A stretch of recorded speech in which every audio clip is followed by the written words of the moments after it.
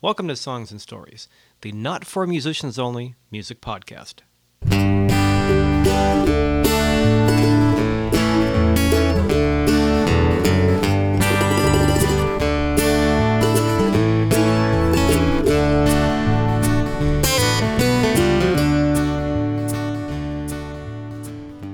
Alrighty, welcome once again to Songs and Stories. My name is Michael Gaither, and this is podcast number 15. I thought I would go off on a tangent early in this episode of Songs and Stories and share one of my favorite pet peeves with you. One of my favorite pet peeves is people who misuse the words literally and or ironic. A good example is if a guy breaks up with a girl and he says, I literally gave her my heart. No, you didn't. If you've got a pulse, you didn't literally give her your heart. That one's pretty easy to figure out. The word ironic is a little tougher. Ironic kind of gives you the completely unexpected result of what you probably intended. The example that I have for this one is actually a good example. This little podcast I'm doing, and actually any podcast in general, is kind of like a radio show. Basically, if you're listening to this on a computer or an iPod or wherever, it works like a radio show. There's a host and some content, generally on a similar topic from show to show, but it's not broadcast over the air. It's the beauty of podcasts is that you can download this little audio file and listen to it at your leisure wherever you want. The ironic thing about Songs and Stories is that this really cool radio station back in Baltimore, a community station called Grateful Dead Media, contacted me and asked if they could start broadcasting my podcast as radio shows on their Friday night slot before their Friday folks show. So if you happen to be in Baltimore driving along on a Friday evening, ironically, you might hear my podcast as a radio show. So again, this is Songs and Stories, and whether you're listening on an iPod or off my website, michaelgaither.com, or somewhere on the web, or maybe you're driving around in Baltimore and it's early on a Friday evening, welcome and thanks for listening. The topic for this show, episode number 15, is a chat with Canadian songwriter Tia McGraff. I saw her recently at the Strawberry Music Festival, which is near Yosemite in Groveland, California. Tia played the 11:30 slot at Strawberry, and after she signed autographs for a while, I interviewed her. And I had this interview set up ahead of time, and when I was watching her main stage set, her guitar player, I learned during the banter between songs, was not only another songwriter, but it was also her husband, Tommy Parnham. So as I was talking to Tia, I thought, I might as well talk to both of y'all since you're both songwriters and you work together. So we did. She signed autographs for about an hour, and then we went back to their cabin and chatted about some of her songwriting influences and how she ended up in Nashville. She's originally from Port Dover, Ontario, Canada. She did 2 CDs in Canada, a couple in Nashville. Her latest is called A Day in My Shoes. And as you learn in this talk, her and Tommy are now back in Canada. She's back home, and it was actually a pretty smart move. So before we talk to Tia, I want to remind you that along with this podcast, if you go to my website, michaelgaither.com, that's MichaelGaither.com, there are notes to go with this podcast. Look for the Songs and Stories notes for podcast number 15. You'll find some Tia McGraff links and some other links to things that we'll talk about or be talking about during this chat. Now, before we go back to Strawberry and talk to Tia, I'd like you to hear a little bit of a song off her latest CD. This is a song she said she got the idea from by sitting in church one day, and it's just basically about somebody sort of looking for direction. And this is called What the Hell Am I Doing Here? Feeling like a fly trapped in a window, and time is running out. It's $1 million question, still I wanna know what my life is all about. I'm just a simple soul, I don't like to go too deep, but there's gotta be a reason for this space I keep. Jesus was a renegade from Galilee. Elvis was the king from Tennessee.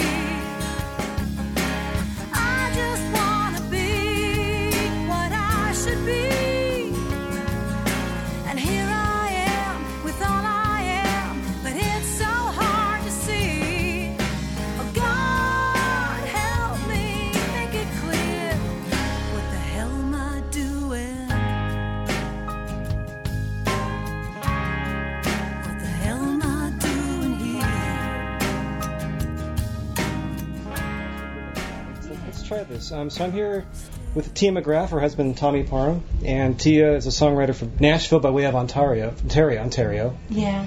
And how long have you been in Nashville, and how did you get there from, what was sort of the process? Well, I moved to Nashville 8 years ago from Port Dover, Ontario, and I had moved down there, wanted to pursue more of my songwriting. Up to that point, I'd had a couple albums out up in Canada independently, and just really wanted to focus in on my songwriting. So I moved down there and met Tommy, and we started writing, and I was writing with a lot of different writers, but we just recently relocated back to Canada, back to Ontario. Oh, okay, I didn't know that. Yeah, so we're doing so much traveling right now on the road and over to England and everything that it's more accessible and it's closer to my family. So it's good to be back home? Yeah, it is. Really nice, yeah. And tell me where you're from originally. Colorado. Oh, okay. Yeah, grew up in Colorado. So you like Canada? I love Canada. It's great up there. It's the weather's great. People are way laid back. No stress up there. It's really nice. It's actually nice and refreshing. The place we have is a couple blocks from the Lake Erie, and we have a little marina and a boat docks and a yacht club that's nearby, and so it's all very... Oh, it sounds awful. Yeah, it sounds... Yeah, it's a terrible place. Yeah, it's a real pit. Nobody move there. Nobody go. Yeah, nobody moved there. It's pretty much a hole. Yeah. It sounds nice. But we have a Tim Hortons coffee. Yeah, there you go. Tim Hortons coffee. Is that a chain up there? Yeah. It's like a Starbucks, but, a Canadian version. But it's not Starbucks. No, it's not Starbucks. Yeah. No, their coffee's a lot less expensive. Just as good. So how does the music scene in where you're at now compare to Nashville? I mean, what's the music scene like up there compared to what you were doing down in Nashville? Yeah, that's a really good question. It's when we were in Nashville, we were doing our thing. Tommy had a publishing deal at one point. And I think we told you he had a cut with Lee Greenwood. Right. And we've been getting... Let's talk about that really quick for the podcast audience. So you actually had a cut with that Lee Greenwood recorded, and timing-wise, something came up, and... That whole 9/11 thing kind of screwed up his record release. He just got it finished. It was the first release off the record, our particular cut, and it had a short-lived radio thing, and then when 9/11 happened, they wanted to immediately re-release, Proud to Be an American. Right. So they did a new version of it and put it on the same record. But they dropped the single and went to a different single. So. Yeah. But it was cool for us because Lee Greenwood kind of built that record around our song. We heard.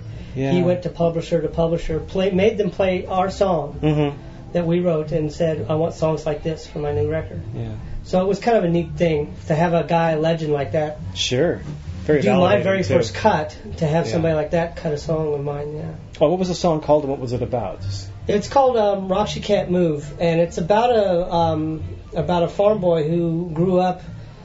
His granddad's farm was next to another old guy's farm, but he was black. And his whole philosophy of life, he was very laid back. He was a good man. He's always did what he can for other people, and always was good. But by the stories he would tell the boy, you would think that he had every right to be bitter and mean and nasty because he grew up through the civil rights movement. Right. And basically the chorus says, you got to do what you can, do the right thing, plow your fields, move your rocks, and plow between the rocks you can't move. So it was about the things that he couldn't change in life. He's not going to change racism. He's not going to change people's minds. So he was just going to live his life the best he can. And that was what the song was about. It's like pick your battles, too. Exactly. Pick your battles. Yeah. Pick your battles and deal with the things that you can affect. Yeah. The things you can't affect, go around them. It's a great song idea. It's great. And it hit home with a lot of people. When we first wrote the song, I wrote it with Rob Crosby and Will Rambo, two big hit writers in Nashville. When we first finished the song, Travis Tritt put it on hold for his record. Oh, wow. And that was 1998, 1999, I think it was. But he never cut it. And that song got put on hold by a lot of artists, but nobody cut it. When Lee was ready to do his new record and Curb signed him to a new deal, that was his first song that he wanted to cut. I hope we can hear it one day. It's actually out on. You can get it in Walmart.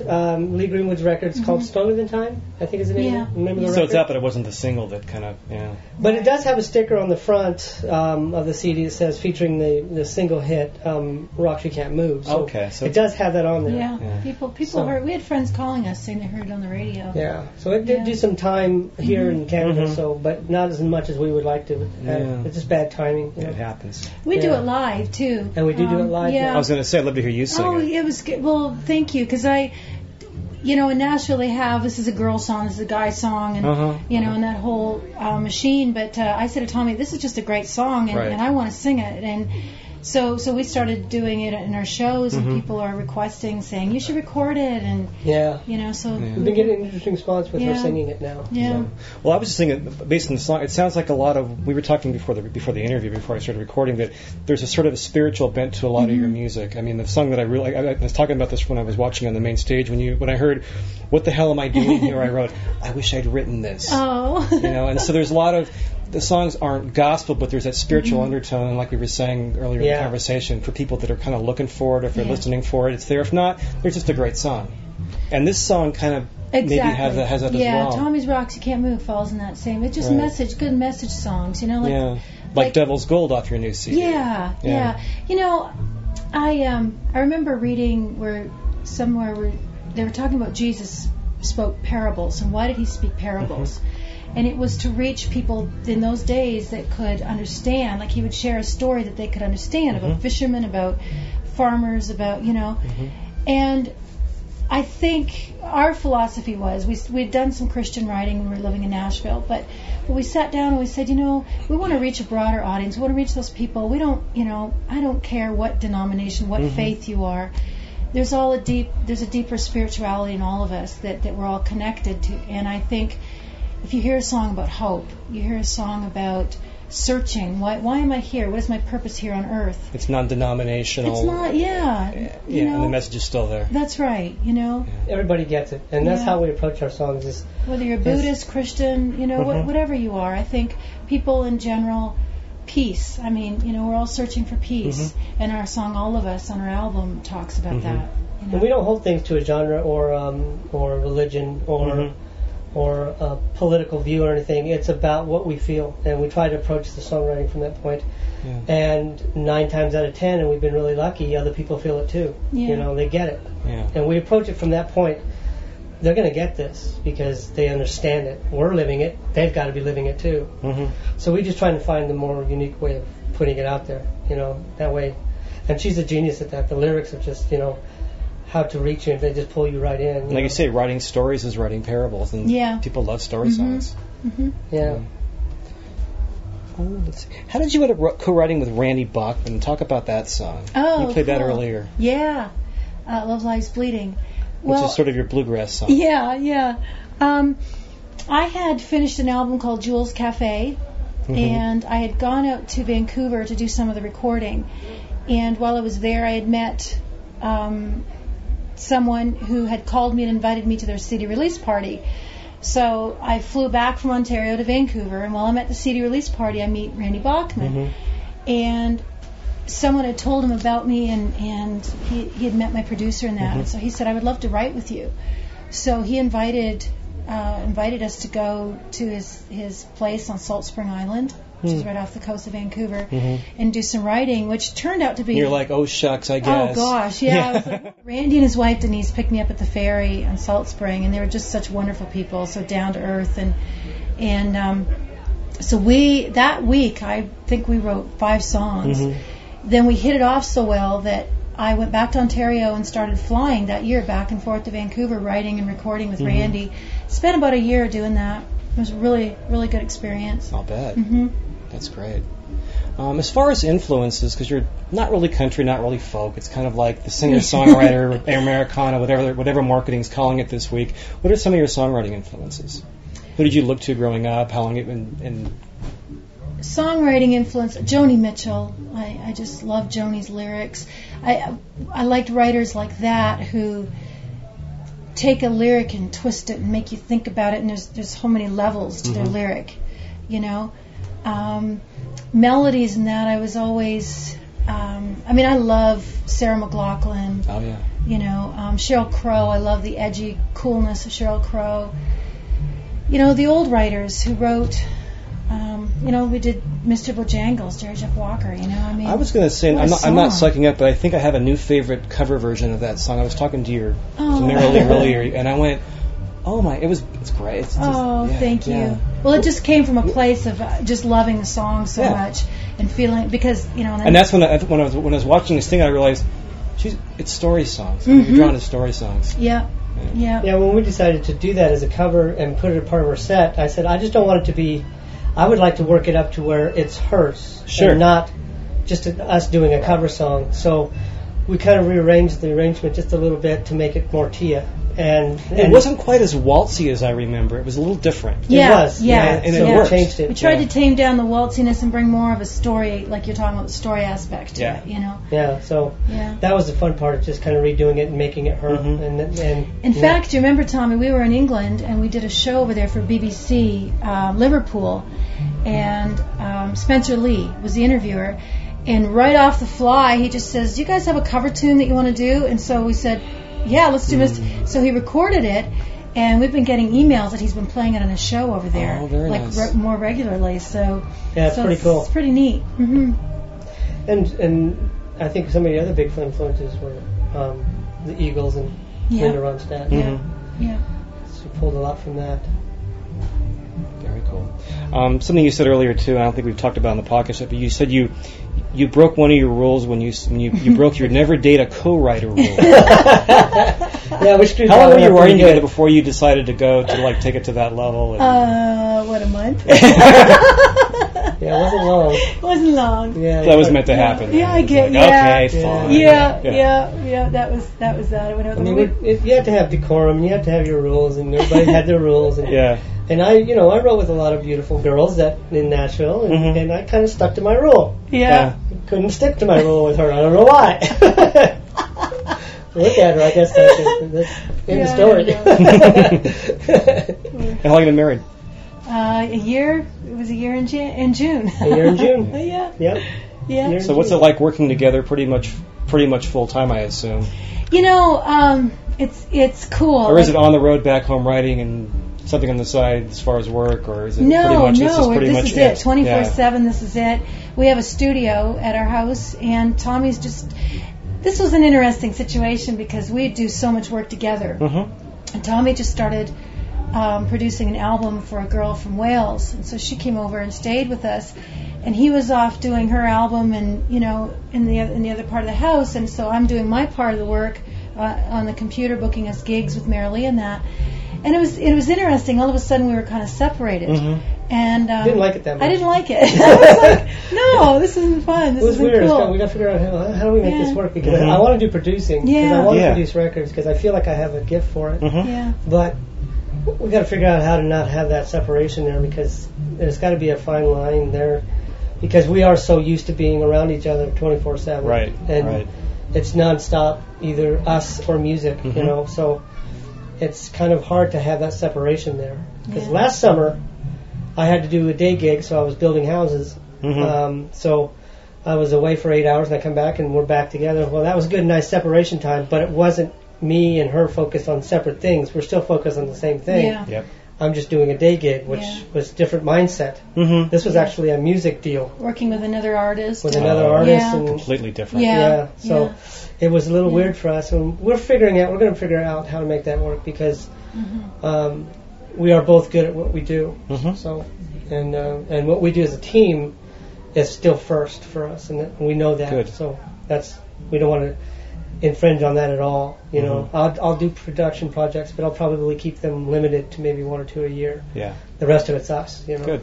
Yeah. So Seems to work. well, Yeah. we have a lot to say and we have a lot to offer, so we know that. And every day, I mean, we have a lot of friends. Well, you know this. I mean, there's so many talented people. They're doing their dream, Mhm. but then to actually have a shot at something like Strawberry, I Yeah. mean, is like how. Which is where we're at today, by the way. Yeah, I mean, like this is just a huge blessing for us, and so to know. It's a tough nut to crack. Yeah, and we give that to our agent Marilee, But the thing is that we appreciate every aspect of where we are right now, so we don't want to blow it. We want to keep focused on it, and really just the wheels turning now. Just keep that turning and get the momentum up. And someone told me it's like you get spurts of momentum, so you got to go with it when it's happening.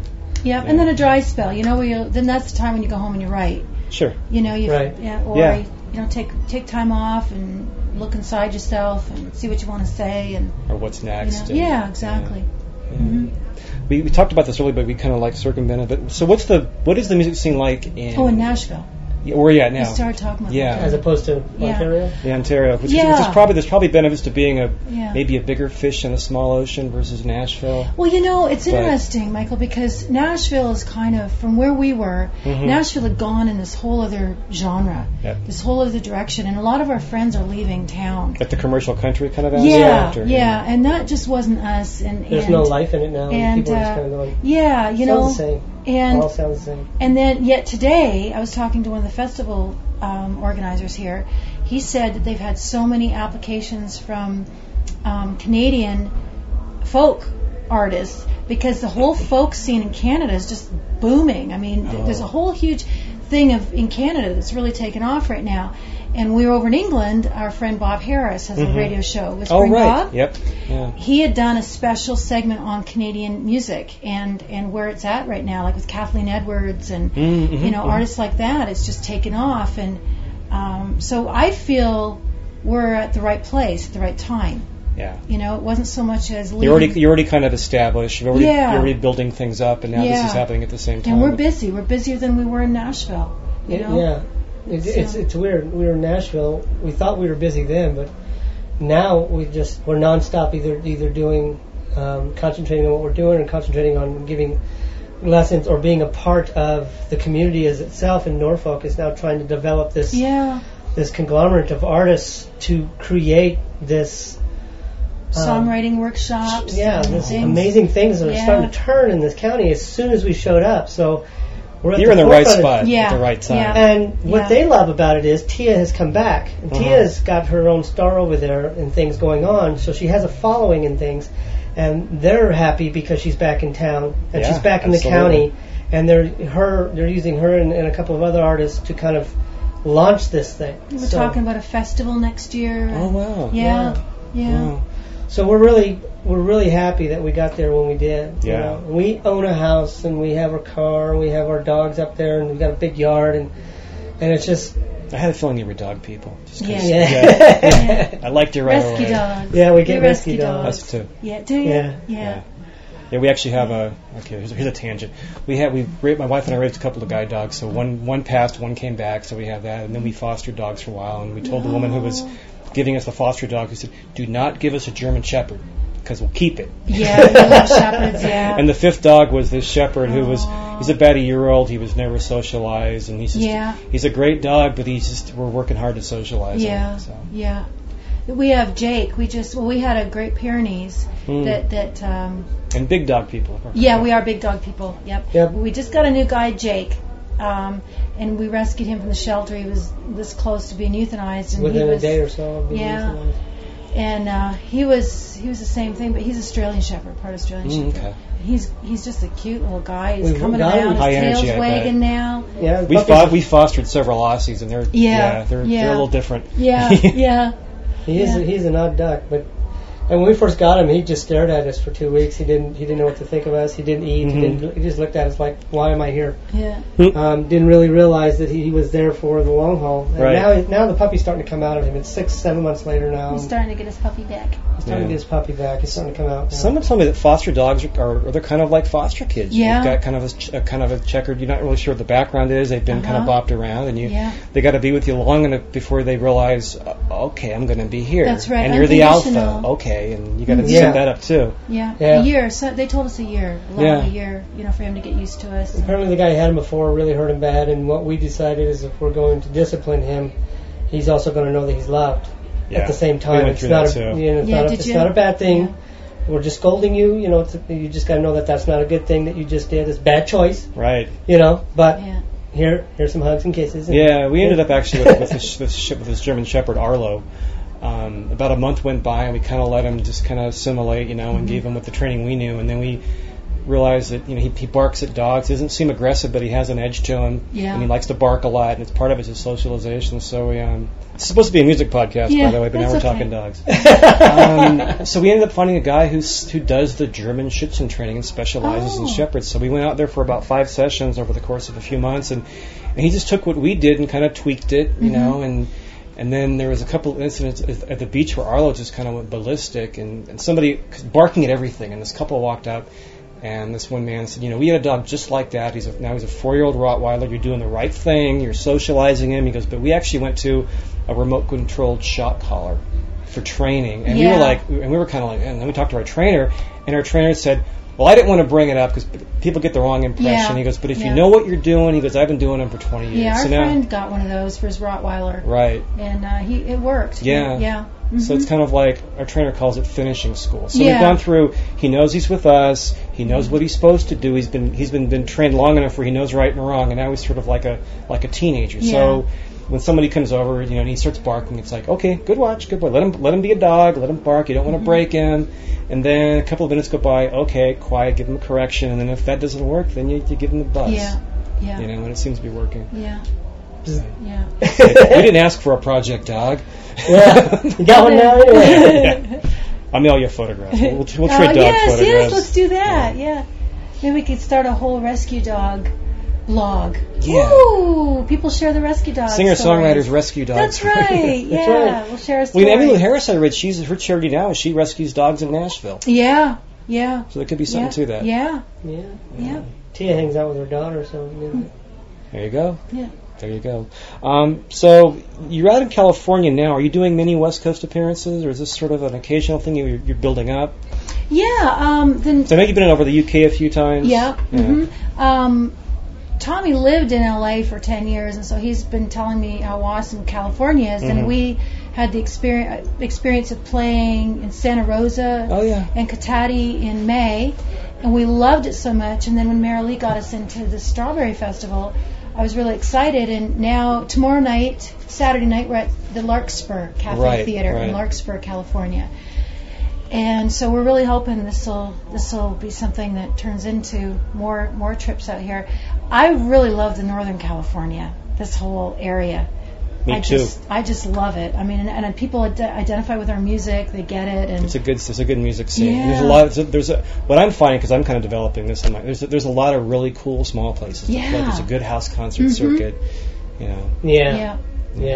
Cool.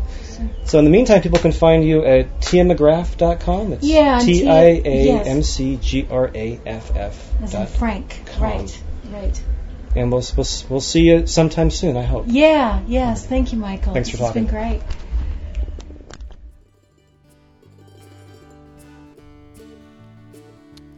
I had a feeling they were dog people, and big dog people at that. That's why I liked them right away. Tia McGraff and her husband Tony Parnham, everybody, and a little chat at the Strawberry Music Festival. And we were actually talking in their cabin, which explains the bluegrass band that was playing outside the window while we were chatting. And if you're wondering what an independent artist does to get their music out there, I'll let you know that Tia played, again, the 11:30 slot at Strawberry, and then on Saturday, she and Tony and their manager, Marilee, took off for Larkspur, California, which is just east of the San Francisco Bay, and it's about a 2.5-hour drive from where the Strawberry Music Festival takes place. So they played there on Saturday night. They drove back on Sunday, and they played a 1 a.m. sort of showcase slot on Monday morning, the night after Sunday, to a few people in a camp that went over the radio. So that's what you do to get your music out there. It was interesting talking to couples that work together as songwriters, too. I find that the people that I've talked to that are actually songwriters and married tend to work together all the time and really like it. In fact, if you go back to my podcast for, I think it was number 6 or 7, I talked to a couple local songwriter pals of mine, Bev Barnett and Greg Newell, and it was sort of a similar dynamic. And again, I want to thank you for listening to Songs and Stories, and remind you that on the notes for this podcast, on show number 15, Songs and Stories, there are links to Tia McGraff's site, her tour schedule, her latest CD, A Day in My Shoes. I've also added links to the Lee Greenwood CD featuring the Tommy Parnham written song Rocks You Can't Move. And I also found a link to the Nashville dog fostering organization that Emil Harris does volunteer work for when Tia and Tony and I were talking about our dogs. That came up. So go to my site, michaelgaither.com, and have a look and find some links to Tia McGraff as well as some other things that we talked about during this little interview. So once again, whether you're listening on your iPod or some other MP3 player, or you're on my site, michaelgaither.com, I want to thank you again for listening to Songs and Stories. This has been episode 15, a chat with Tia McGraff and her husband, Tony Parnham. If you have any comments about this podcast, you can go to my site and leave them on the notes for this podcast, just in the Add Comment button, or just send me an email, michael@michaelgaither.com.